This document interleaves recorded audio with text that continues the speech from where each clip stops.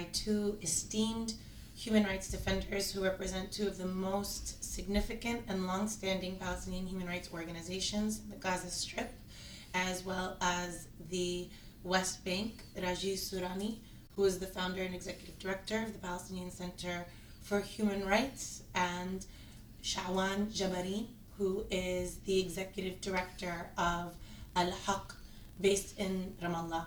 Both men's advocacy speaks for itself, both in regards to their leadership of the organization, but well beyond that on the international level for advocacy on behalf of Palestinian human rights. Hello, gentlemen, and thank you for joining us. أهلا وسهلا بك، تشرفنا. أهلا وسهلا. You're most welcome. أهلا وسهلا. فأنا راح أسألكم أسئلة، راح أحاول أسألكم بالعربي، بس يمكن أنقل على الإنجليزي وأنتوا بتجاوبوني إن شاء الله بالعربي.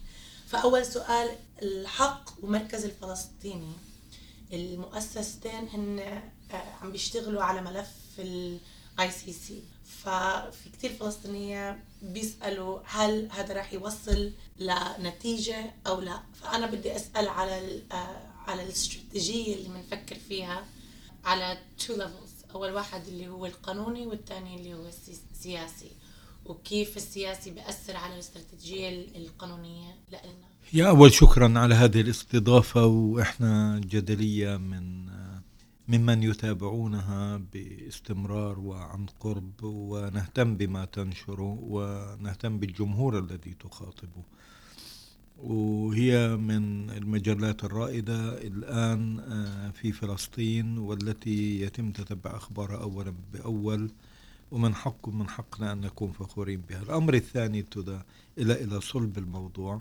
موضوع فكرة القانون وحالة التفوق الإنساني والأخلاقي والقانوني على المحتل هو هم كان يسكننا دائما، لأننا نخوض في مجال القانون وفي مجال المعركة القانونية صراع نحن نضمن حالة الانتصار الأخلاقي والحضاري والإنساني قبل أن يبدأ بكل معايير وبكل مقاييس. وهذه الفكرة ليست وليدة الساعة، منذ أن كانت فكرة المحكمة الجنائية الدولية فكرة جنينية في أواصر التسعينات، وقدمت أمام مجلس حقوق الإنسان. نحن تبعناها وعملنا عليها فلسطينيا، وحتى تم إقرار ميثاق روما في عام 99 نحن كنا متبعين ذلك. وعندما تم تفعيل المحكمة في العام 2001، الفرصة الأولى التي سنحت لنا عندما مارست إسرائيل عدوان على قطاع غزة في 2008-2009، وتدخلنا لدى المدعي العام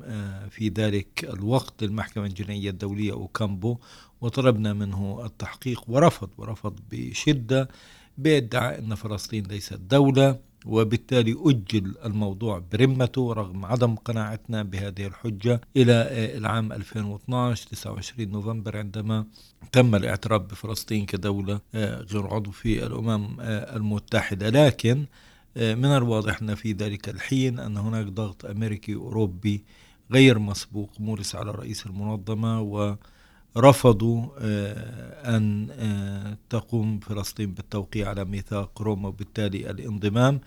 وإلى أن حدثت حرب أو العدوان على قطاع غزة في صيف العام 2014 تم اقتناص هذه الفرصة من جانبنا، ومنظمات حقوق الإنسان، الحق، المركز الفلسطيني، ميزان وغيرهم قالوا بشكل واضح لا يقبل التأويل في أكثر من مناسبة: إذا كانت القيادة الفلسطينية لا تعمل على الدفاع عن دماء وعذابات وألام وأرواح الشعب الفلسطيني فهذا يزلزل شرعيتها. نحن بإمكاننا التوجه للمحكمة الجنائية الدولية، بإمكاننا التوقيع على ميثاق روما الأساسي، وبذلك ينتهي دور ومهمة السلطة الفلسطينية، ويبدأ دور وعمل منظمات حقوق الإنسان.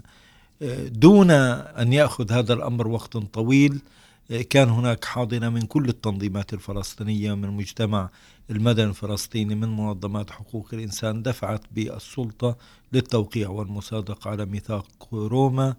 من ثم كان هناك أكثر من لقاء لشعوان مع السيدة بن سودة المدعية العامة في المحكمة الجنائية الدولية في أكثر من مكان، هي ومساعدينها، سواء في لاهاي أو في جنيف أو في باريس. واستمر هذا الأمر يعني لفترة.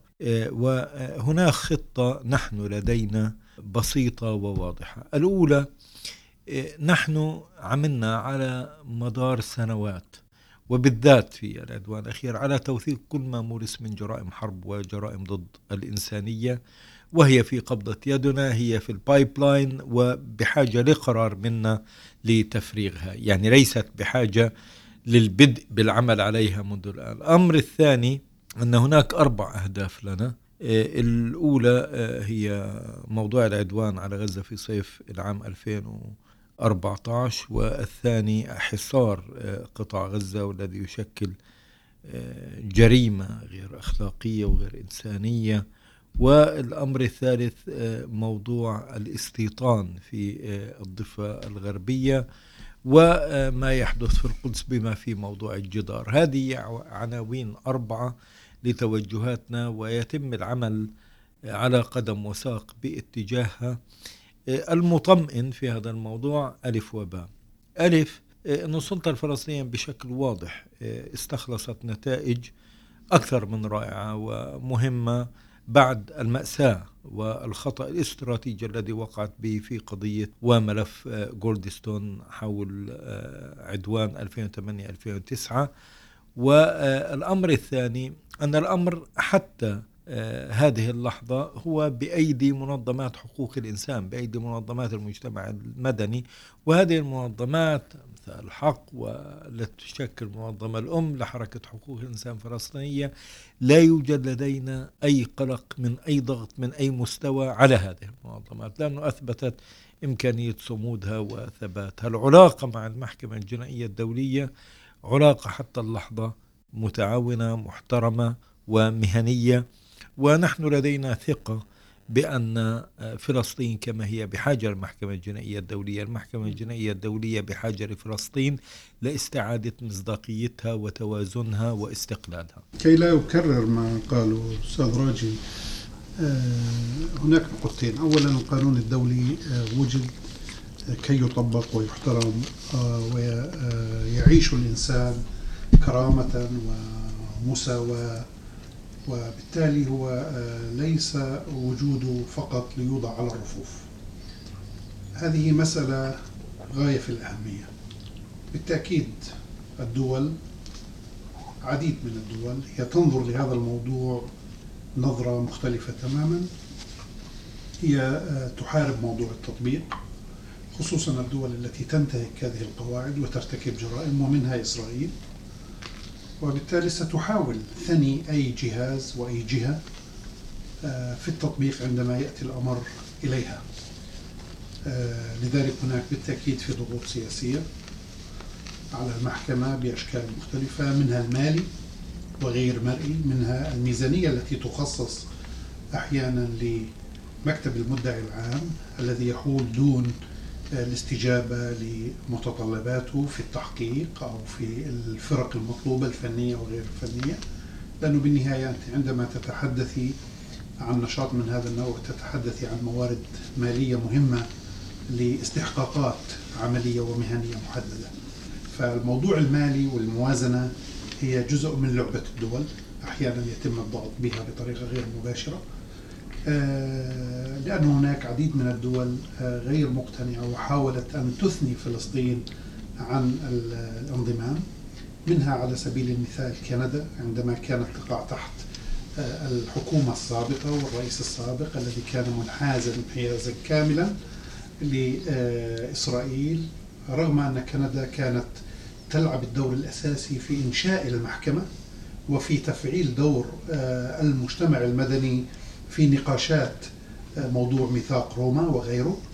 ولكن للأسف عندما تغير النظام السياسي، عندما جاءت حكومة يمينية متطرفة منحازة لإسرائيل، لعبت دور سلبي جدا تجاه المحكمة، وفي أحيان معينة كانت تهدد بخفض مشاركتها المالية أو قطع مشاركاتها المالية أو غير ذلك. فهذا جزء من أشكال الضغط، ولكن باعتقادي المحكمة وجدت لتبقى، وإلا كل المنظومة الدولية في القانون الدولي تواجه مشكلة كبيرة.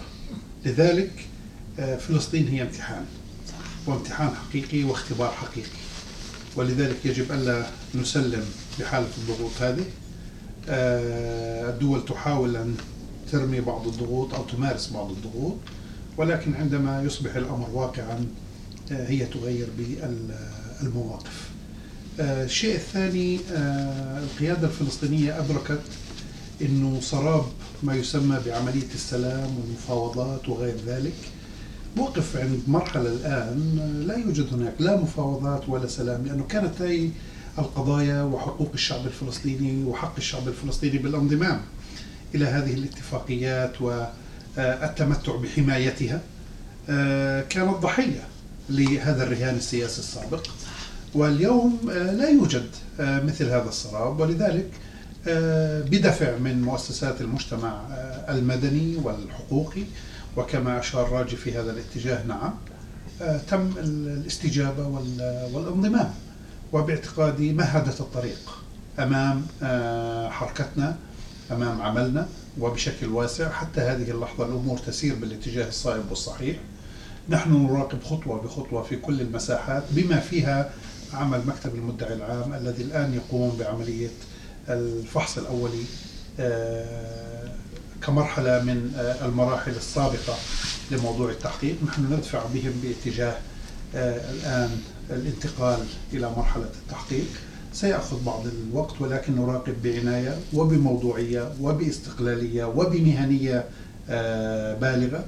لا ننساق خلف أحيانا تصريحات عاطفية هنا أو هناك أو سياسية، لأنه إحنا نمارس عمل قانوني وحقوقي بامتياز.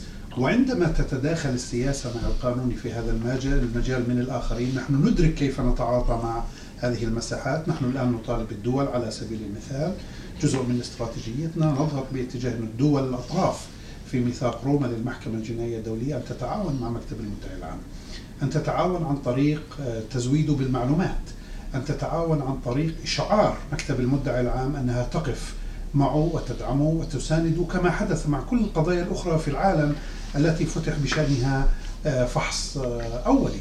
هذا مثلا شكل من الأشكال الذي نقوم به الآن في علاقتنا مع الدول الأطراف عندما نلتقيها، لأنه بعضها حتى الآن لم يرحب بانضمام فلسطين، وحتى في الجمعية العامة للدول الأطراف للمحكمة الأخير الذي عقد بشهر 11 في لاهاي 11 الماضي لم يتم الترحيب سوى يعني بكلمات من بعض الدول رحبت بانضمام دولة فلسطين، وهناك دول كثيرة لم ترحب علنا، وهذا يعكس شيء تخوف من حسابات سياسية ما معينة.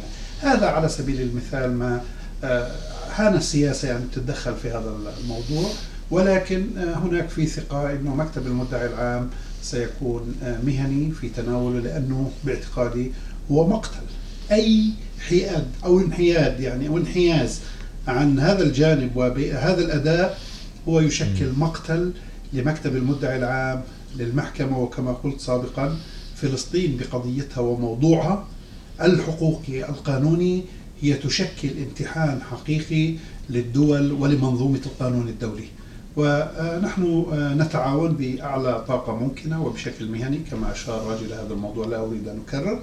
والشيء الآخر نراقب ما يحدث على الأرض في علاقته مع مكتب المدعي العام من جهة، أو حتى الجانب الفلسطيني من جهة أخرى، لأن هناك أحيانا يذكر ونحن لا نتبع الإشاعات في هذا المجال أنه أحيانا قد يكون هناك تضحية بالقانون وبالمساءلة والمحاسبة مرة أخرى إذا كان هناك عملية سلام من خلال مجلس الأمن، لأنه مجلس الأمن يمتلك بموجب المادة 16 تجميد البحث في قضايا وتجميد التحقيق في قضايا معينة، أو تجميد إجراءات المحكمة في قضايا محددة، ولكن على مجلس الأمن أن يأخذ ذلك لمدة عام وقد يجدد بذلك. فالبعض يقول أنه قد تكون هناك عملية سياسية ما تتطلب، ولكن أقول أنه لا يمكن أن يتم ذلك بدون ضوء أخضر فلسطيني. ولكن الدرس الفلسطيني كان درس صعب سابقا.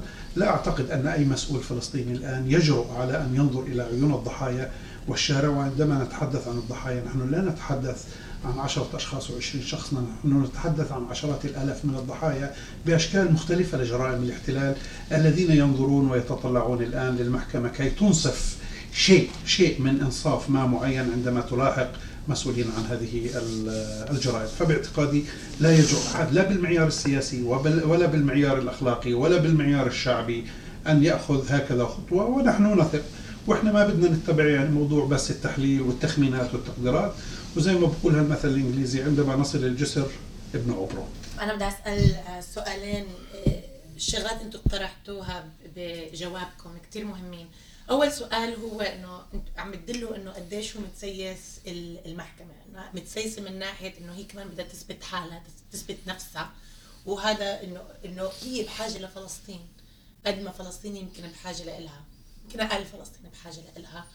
والشغلة الثانية إنه كمان أمريكا، إسرائيل من وقت سابق، كندا كمان ضد إنه المحكمة إنه كمان تكون قوية أو تحاكم دول مثلا فيها تحاكم نفسها. هذا بيكون كمان من الروم ستاتيوت نفسه Article 17، إذا الدولة فيها تحاكم نفسها ما في jurisdiction للمحكمة الجرائية.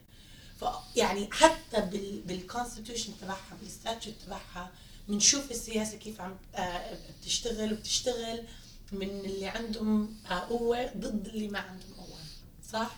فبدي أسأل، هل إحنا بهاي التجربة بالICC إنه هذا فقط تجربة قانونية، إنه هو بس للمحاميين إنه عم بيمارسوا هاي التجربة، ولا في شغل سياسي اللي هو لازم ينعمل بشكل شعبي؟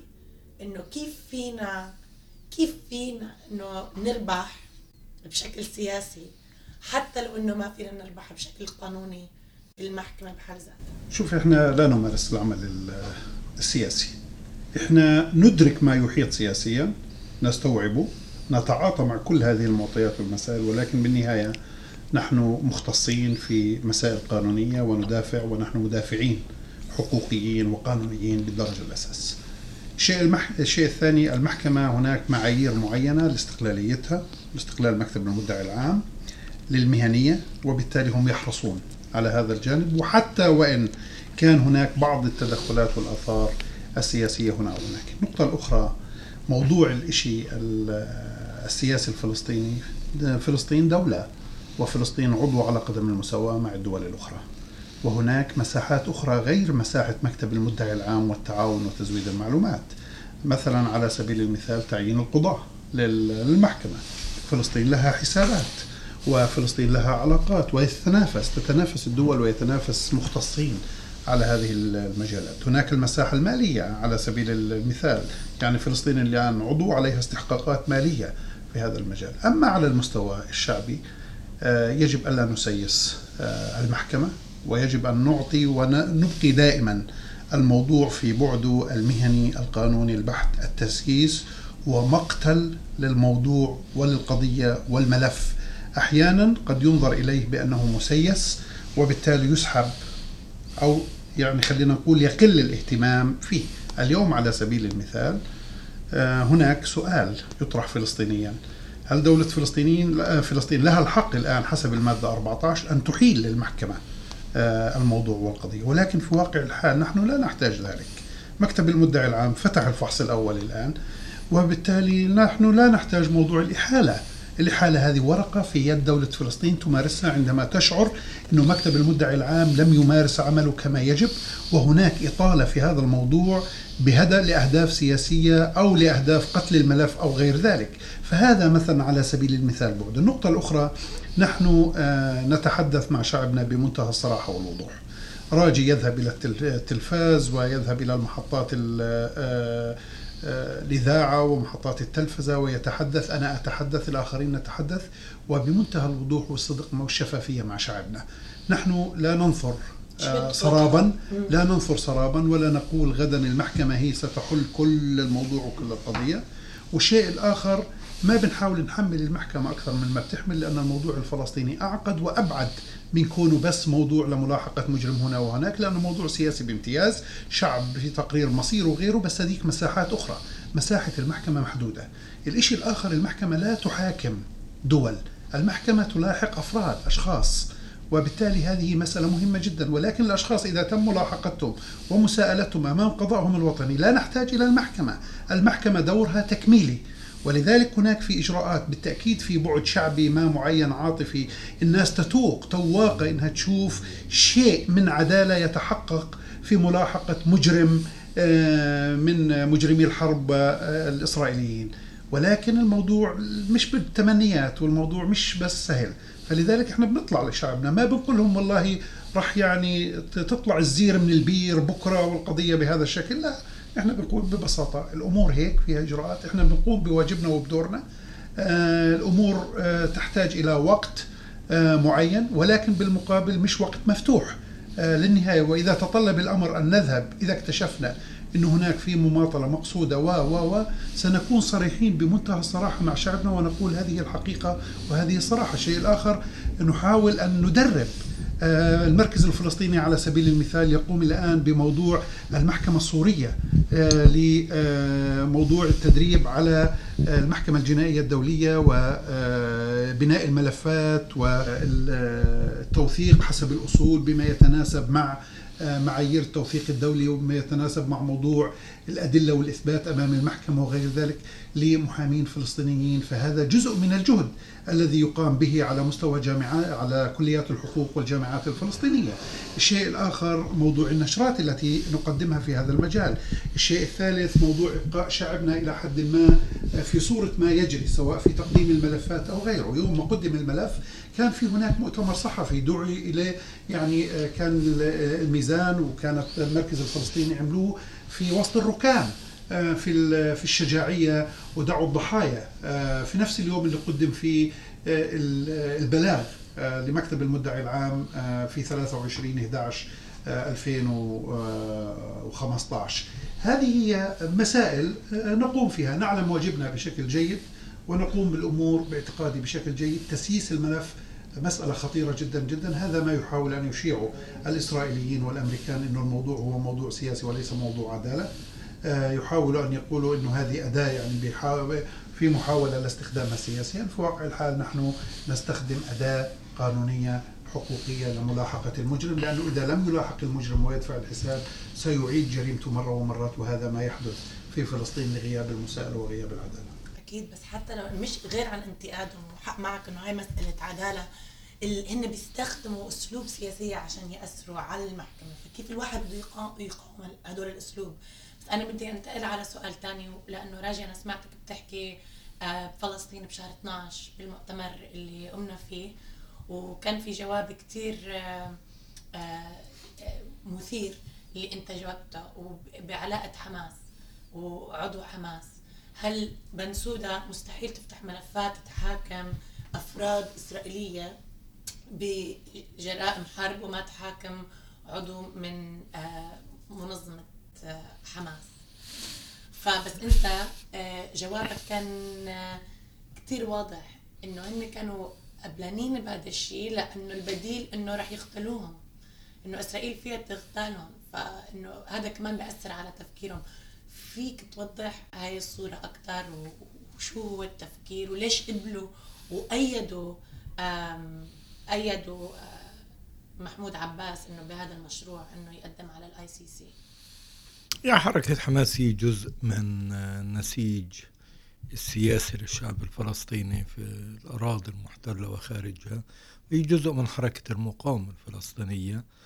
هم دخلوا في انتخابات العام 2006 سواء في انتخابات المجالس المحلية أو في انتخابات البرلمان، ونجحوا بها، وهذا كان يعني بموافقة ومعرفة العالم أجمع. يعني إذن يعني نحن نتكلم عن حركة هي جزء من الشرعية السياسية الفلسطينية، جزء من المقاومة، بغض النظر عما تحمله من مواقف وإيديولوجية سياسية نتفق أو نختلف حولها.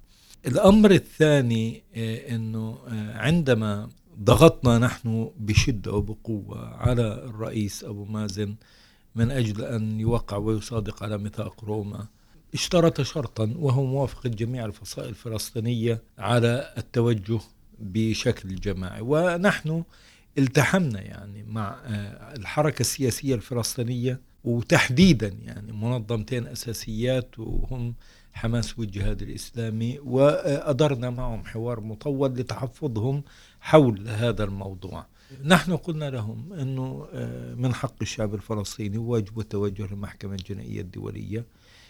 هذه حالة تفوق إنساني وأخلاقي وقانوني على عدو يمارس جرائم حرب وجرائم ضد الإنسانية. الثورة دائما وأبدا امتازت بحالة التفوق الأخلاقي التي تمارسه، ونحن كل ما نمارسه عمل مقاوم حقنا وواجبنا في مواجهة هذا الاحتلال الذي يواجه جرائم حرب وجرائم ضد الإنسانية. نحن نتمنى أن تعمل إسرائيل على تقديم شكوى وتلتحم يعني في هذا الإطار ضد أي من القادة أو العناصر السياسية أو العسكرية في حركة حماس أو أي عنصر من عناصر المقاومة.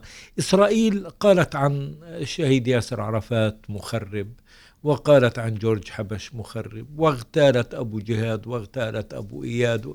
يعني القائمة تطول وتطول. لا يوجد فلسطيني قائد لم يكن مخربا، وحماس لم يعني تأخذ هذا الأمر حصريا. وقلنا إنه أنتوا حتى لو قدمت إسرائيل، وإن شاء الله يعني بتقدم ضدكم أي بلاغات، أنتم لديكم بلاتفورم عريض تحاكموا إسرائيل به أمام العالم وتدافع عن قضيتكم. من يحمل السلاح يحمل فكر وراء السلاح ويحمل موقف سياسي، وبالتالي أنتم بإمكانكم أن تواجهوا هذا المحتل وأن تفضحوا وتشاهروا به أمام العالم. وفي النهاية أي حكم حتى لو ثبت، وأنا لا أفترض ذلك، ضد حركة المقاومة نتيجة ممارستها خطأ هنا أو هناك، سيكون لسنوات. إسرائيل تغتال يوميا منا الشباب والأطفال والكبار والصغار والقادة والمقاومين. فيعني التوجه ليس بالأمر الذي يحتاج منا إلى تفكير عميق. هم اقتنعوا بالكامل، ليس ببساطة هذه الجدلية، لكن أعني بجوهر الفكرة، حالة التفوق الإنساني والأخلاق، استخدام وتوظيف القانون. ما أريد قوله أيضا بشكل يعني لا يقبل الجدل، استخدام القانون أمر طيب وجيد، ولكن لا توجد دولة تحررت عبر استخدام القانون فقط. يعني القانون هو أحد الأدوات وليس كل الأدوات. نحن لدينا الحق في تقرير المصير، وبالإنجليزي اسمه self determination. نحن من نقرر مصيرنا بأنفسنا، والمقاومة حقنا وواجبنا في مواجهة محتل يواجه جرائم حرب وجرائم ضد الإنسانية. وهذه محطة لنا في منتهى الأهمية وفي منتهى الضرورة والخطورة، لإثبات أن هذا الاحتلال لا يمارس فقط جرائم حرب وجرائم ضد الإنسانية، ولكن هو في الجانب المخطئ أو الخاطئ للتاريخ، وأن الحق ينتصر في النهاية لنا للشعب الفلسطيني.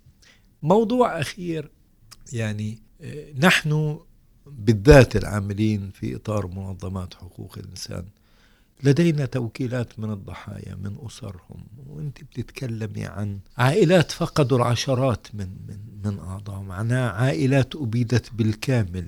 لدينا قاعدة بسيطة جدا: نحن لن نغفر ولن ننسى ما يمارسوا هذا الاحتلال من جرائم حرب وجرائم ضد الإنسانية، وسنلاحق كل من مارس هذه الجرائم في كل أصقاع الأرض، ومستخدمين وموظفين كل الأدوات المشروعة والأدوات القانونية، ومنها المحكمة الجنائية الدولية. هكذا نترجم يعني وفائنا لعذابات وآلام ودماء وأرواح من قضى من المدنيين من أبناء شعبنا. موضوع مش خطبة، والموضوع مش يعني همروجة يعني بهذا المعنى.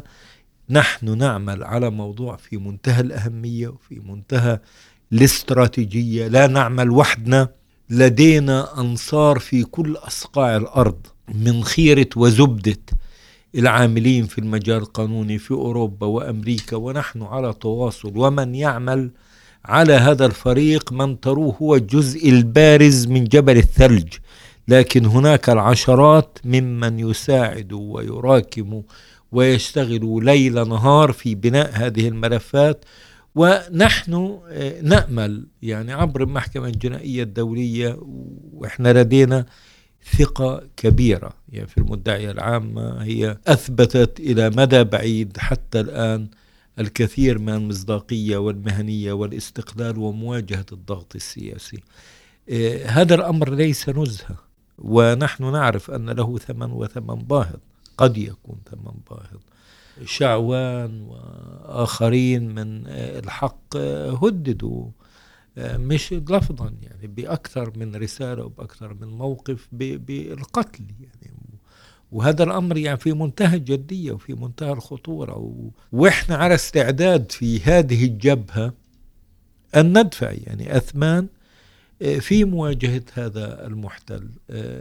إحنا دورنا محدد واضح، نعرف عن ظهر قلب، نعرف ما نريده وكيف نصل إليه، كيف نتعامل مع قضيتنا مهنيا وموضوعيا، وكيف نمثل هؤلاء الذين قضوا، وكيف نحقق لهم في يوم الكرامة والعدالة.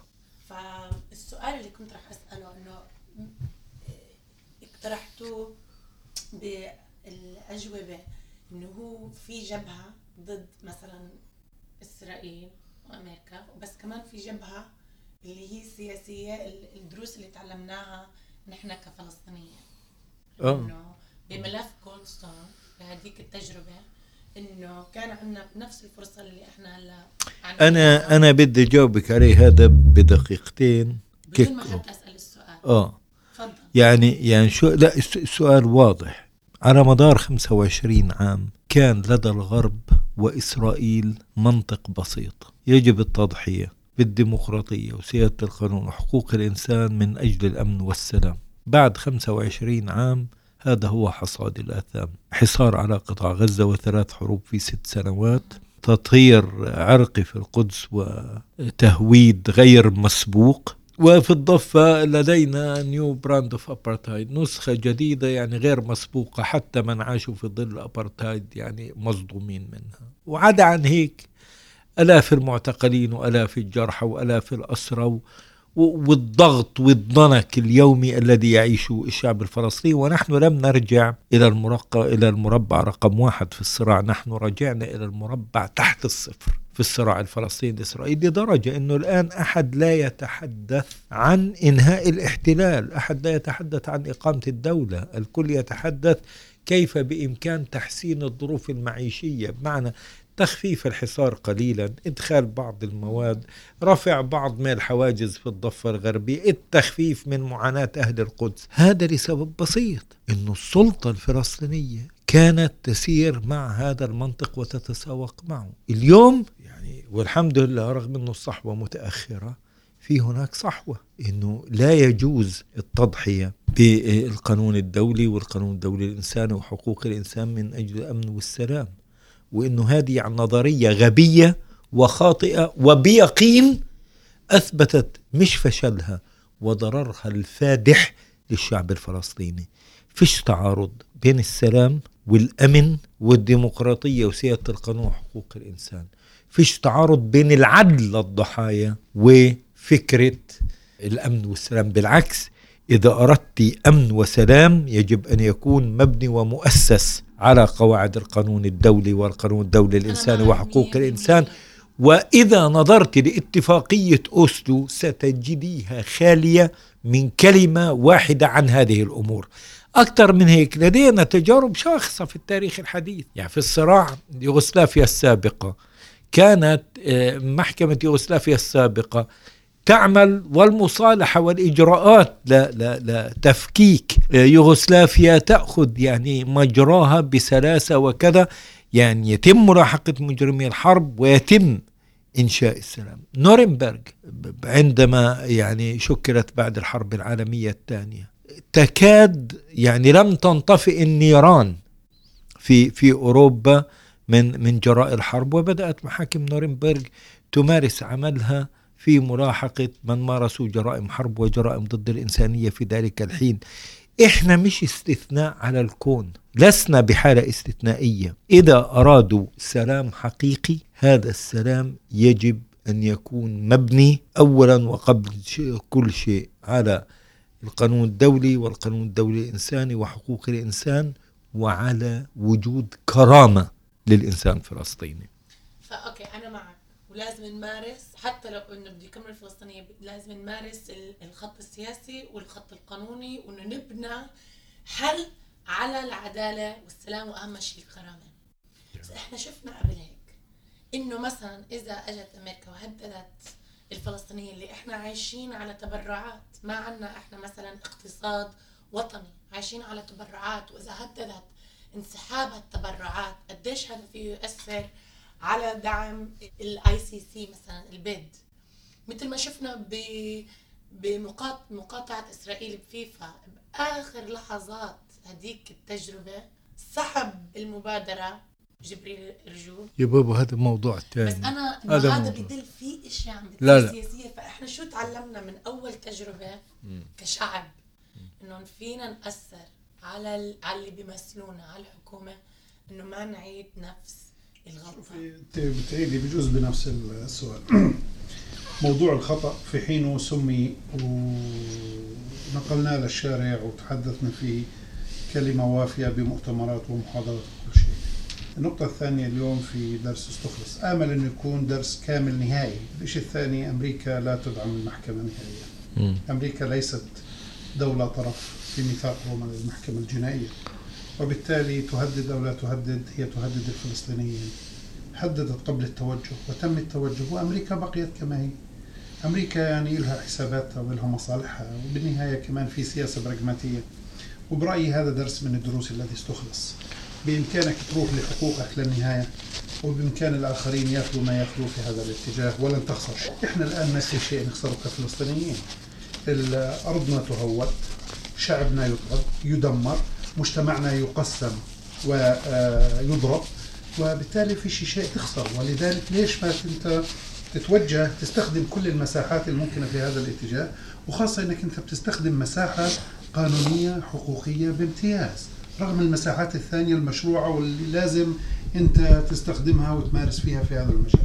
النقطة الثانية، اليوم حتى في مجال الأمم المتحدة القرارات الأخيرة حول موضوع المستوطنات وإنشاء بنك معلومات حول الشركات التي تعمل وتستفيد بالمؤسسات، وهذا قرار سابقة، المضبوط قرار سابقة يرحب به ويعتز به. ولذلك قلت لك أنه موضوع فلسطين هو موضوع اختبار لكل المنظومة بمنتهى الصراحة. الشيء الآخر، اتفاقيات جنيف لم يعقد أي مؤتمر دبلوماسي ولم يدعى لأي مؤتمر منذ إنشائها من 49 لليوم إلا عشان الموضوع الفلسطيني. فالموضوع الفلسطيني بشكل امتحان وبشكل اختبار، وإذا أجدنا العمل يشكل تطوير. إذا أجدنا العمل يشكل تطوير، سينضم إلينا كل المعنيين بموضوع العدالة والقانون وسيادة القانون في العالم. فالجميع الآن عينيهم تتوجه إلنا. هذا درس مثلا اليوم تم استفادة منه، إنه بالإمكان أنك أنت تأخذ خطوات رغم الضغط الأمريكي السياسي على القيادة الفلسطينية بإغلاق المكتب وبسحب التمويل وغير التمويل. وأمريكا سابقا جمدت تمويلها في مشاريع عديدة في هذا الموضوع. لا مات الشعب الفلسطيني ولا صار له شيء. الشيء الآخر، الشعب الفلسطيني عنده استعداد يضحي من أجل كرامته. هذا درس يجب أن نعلمه تماما. الموضوع هو مش بمجموعة دولارات، يعني شوية دولارات وحفلة دولارات معناها بالإمكان أنت تقايض في هذا الموضوع رغم أهمية الدعم المالي لهذا المجال أو ذاك. ولكن أنت اليوم تقاتل من أجل وجودك، تقاتل من أجل مستقبلك، تقاتل من أجل كرامتك، وهذه مسائل أساسية. يعني اليوم أنت لا تقاتل من أجل فقط لقمة خبز هنا أو هناك، لا، شعبك حتى عنده استعداد وأبدأ إمكانية إنه عنده استعداد يضحي لنهاية النهايات بس يشوف بصيص أمل. وأنا برأيي المحكمة الآن فيها شيء من أمل، ولذلك هذا موضوع مهم يجب أن نسير في نفس الاتجاه. شكرا. أستاذ راجي، أستاذ شعوان، الله يعطيكم العافية. شكرا لهاي المقابلة. بس الله يعطيكم العافية على كل شغلكم، ونضلنا ماشيين معكم بهاي الخطوة، خطوة الحرية. ونراك قريبا في فلسطين إن شاء الله. إن شاء الله.